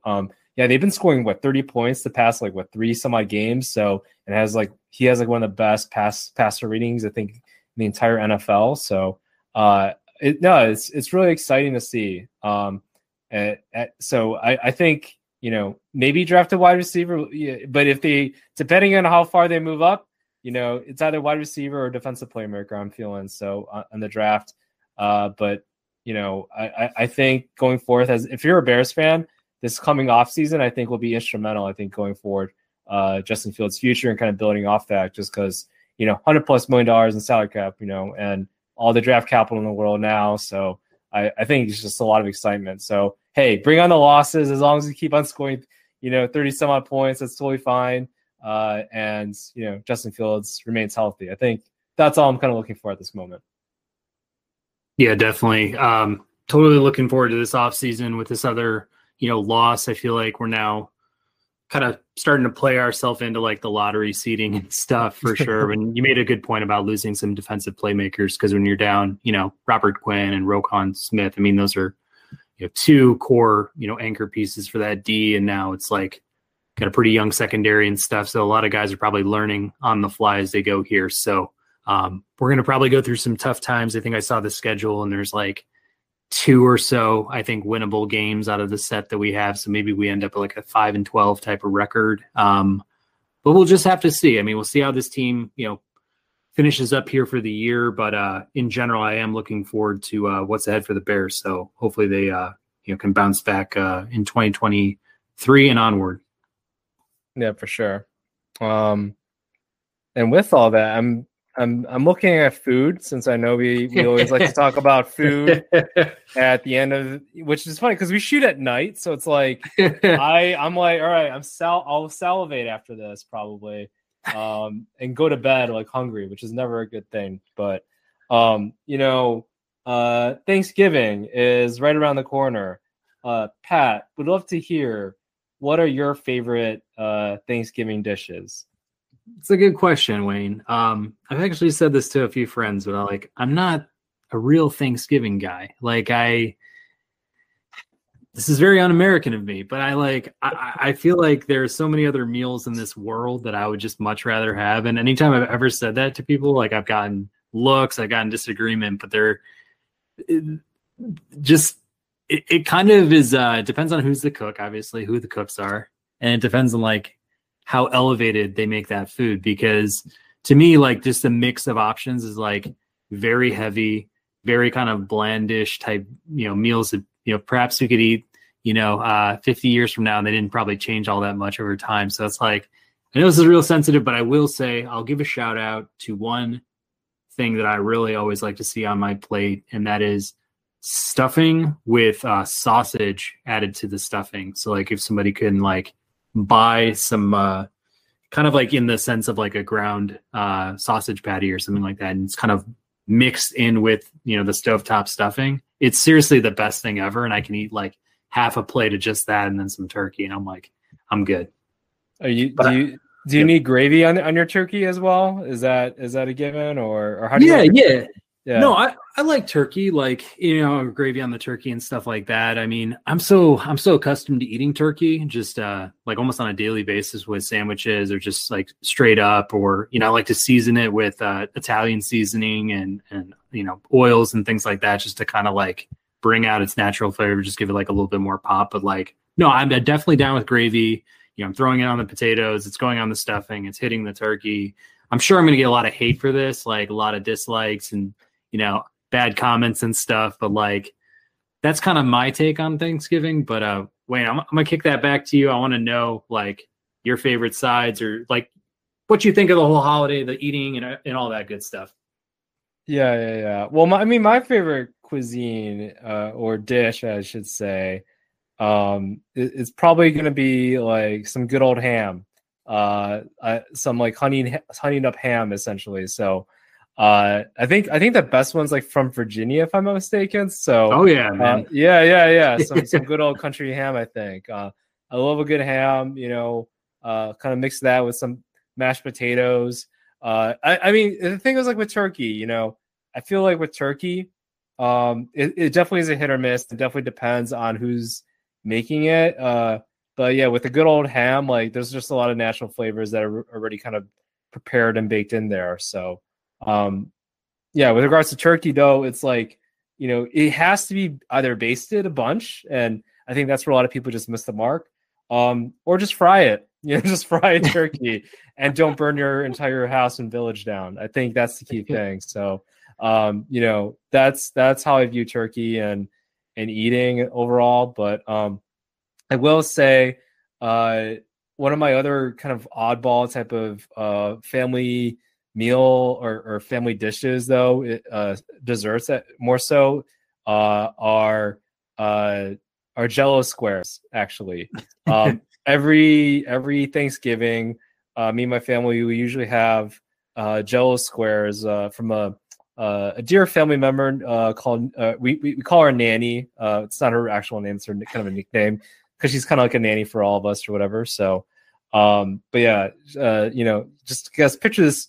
5'0" or maybe 4'11", Filipino woman or whatever, just making Jell-O squares. Like that's just love for us. So definitely enjoy that, like from a sentimental level. So to the point that, some cousins that I grew up with, a lot of people have moved all across the country, but they will ask for those Jell-O squares specifically made by Nanny, essentially. So are these Jell-O squares like just traditional Jell-O, or does she do something to like kind of dial it up?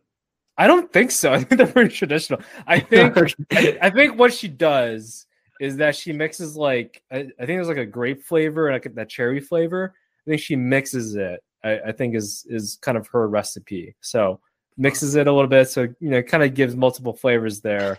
But so, I think that's like the key thing there. But yeah, I think the other ingredient that was just good old fashioned love. And I think that's where, people want it from, all across the country. So, yeah. The thing about Thanksgiving is kind of funny too. It's like, I think I touched on like things I like, but then there's just like so many things I don't like that I just see around the table and stuff. I'm just like trying not to be rude to like this, acquaintances, family members, or whatever. It's like you don't see very often. It's like, no, I don't want to like an extra scoop of sweet potatoes with burnt marshmallows on them, or I don't want the green bean casserole with like the French onion soup and like chips on top or whatever else, or it's just kind of like I look around and sometimes there's like Jello with like whipped cream on top. It's like real goofy and shit. I'm just like, I go across the table and I'm just, these are all the standards, I'm pointing out all these standards, and I'm just like, if I take a scoop, it's like I barely flick any onto my plate, and then I'm just like, it's basically all turkey, all stuffing, and then I'm just one plate and done. And it's very un-American, but in the same sense, I'm just like, yeah, I don't know, man. It just doesn't speak to me as much as other things do. Or holidays. The green bean casserole. It's so funny you mentioned that, because it's like, I feel like I went to a Friendsgiving potluck, and there were like 3 or 4 different kinds of green bean casserole. Some had like a mixture of bacon in them, and some had I guess like butternut squash, like all. But it's like, can we do better? Like, why can't we have 4 different kinds of like, I don't know, deep dish pizza or steaks or something like that? Like, who in the right mind is like, oh, I'm thinking of having an awesome meal, let me make green bean casserole. Like, I feel like that it just needs to be elevated a little bit more on there. So I feel like if this is going to be an American holiday, like let's upgrade our palates a little bit more. Let's try some other things.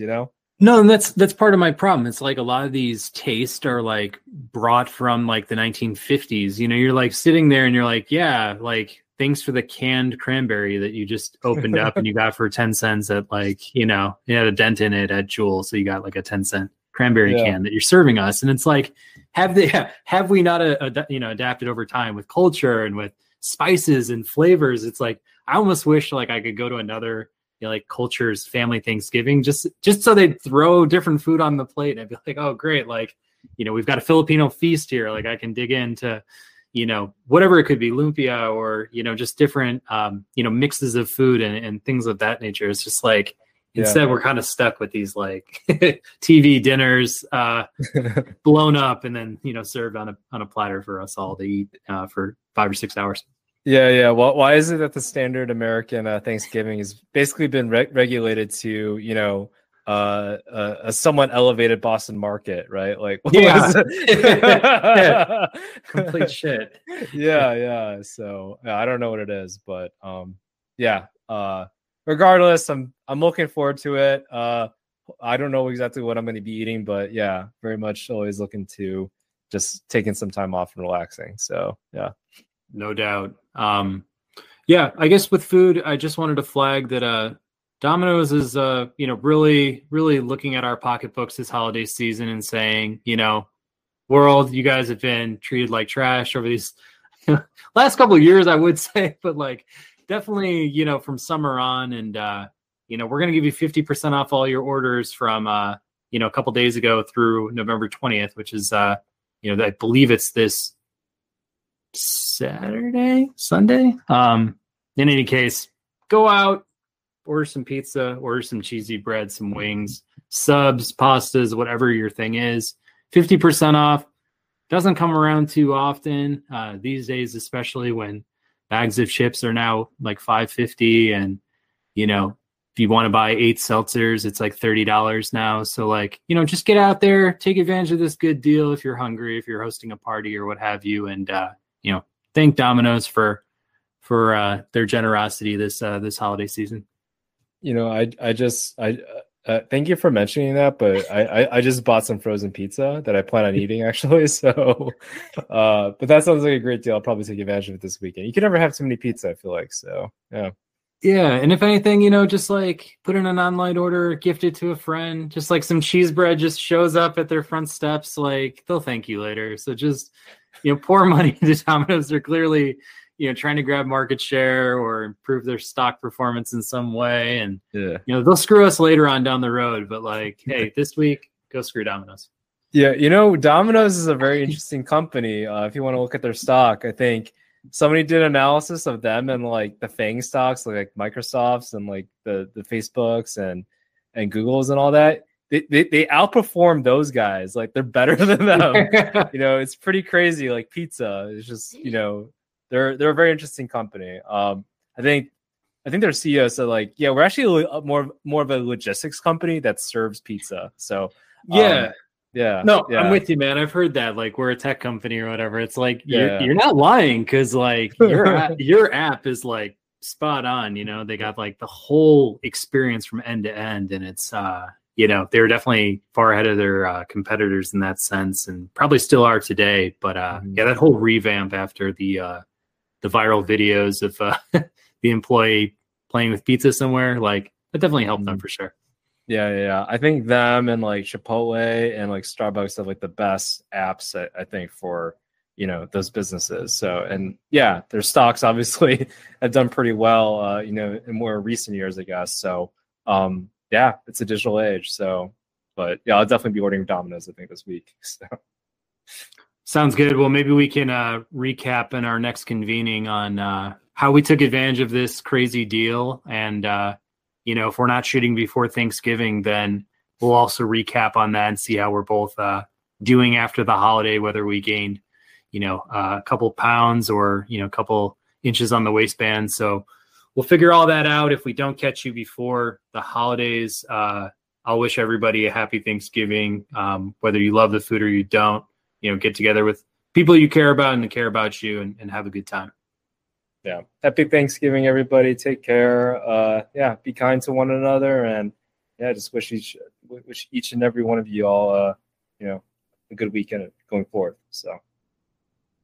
All right. Well, with that, that's Wayne Pua. I'm Patrick Miller signing off for the Ball and Breakfast podcast.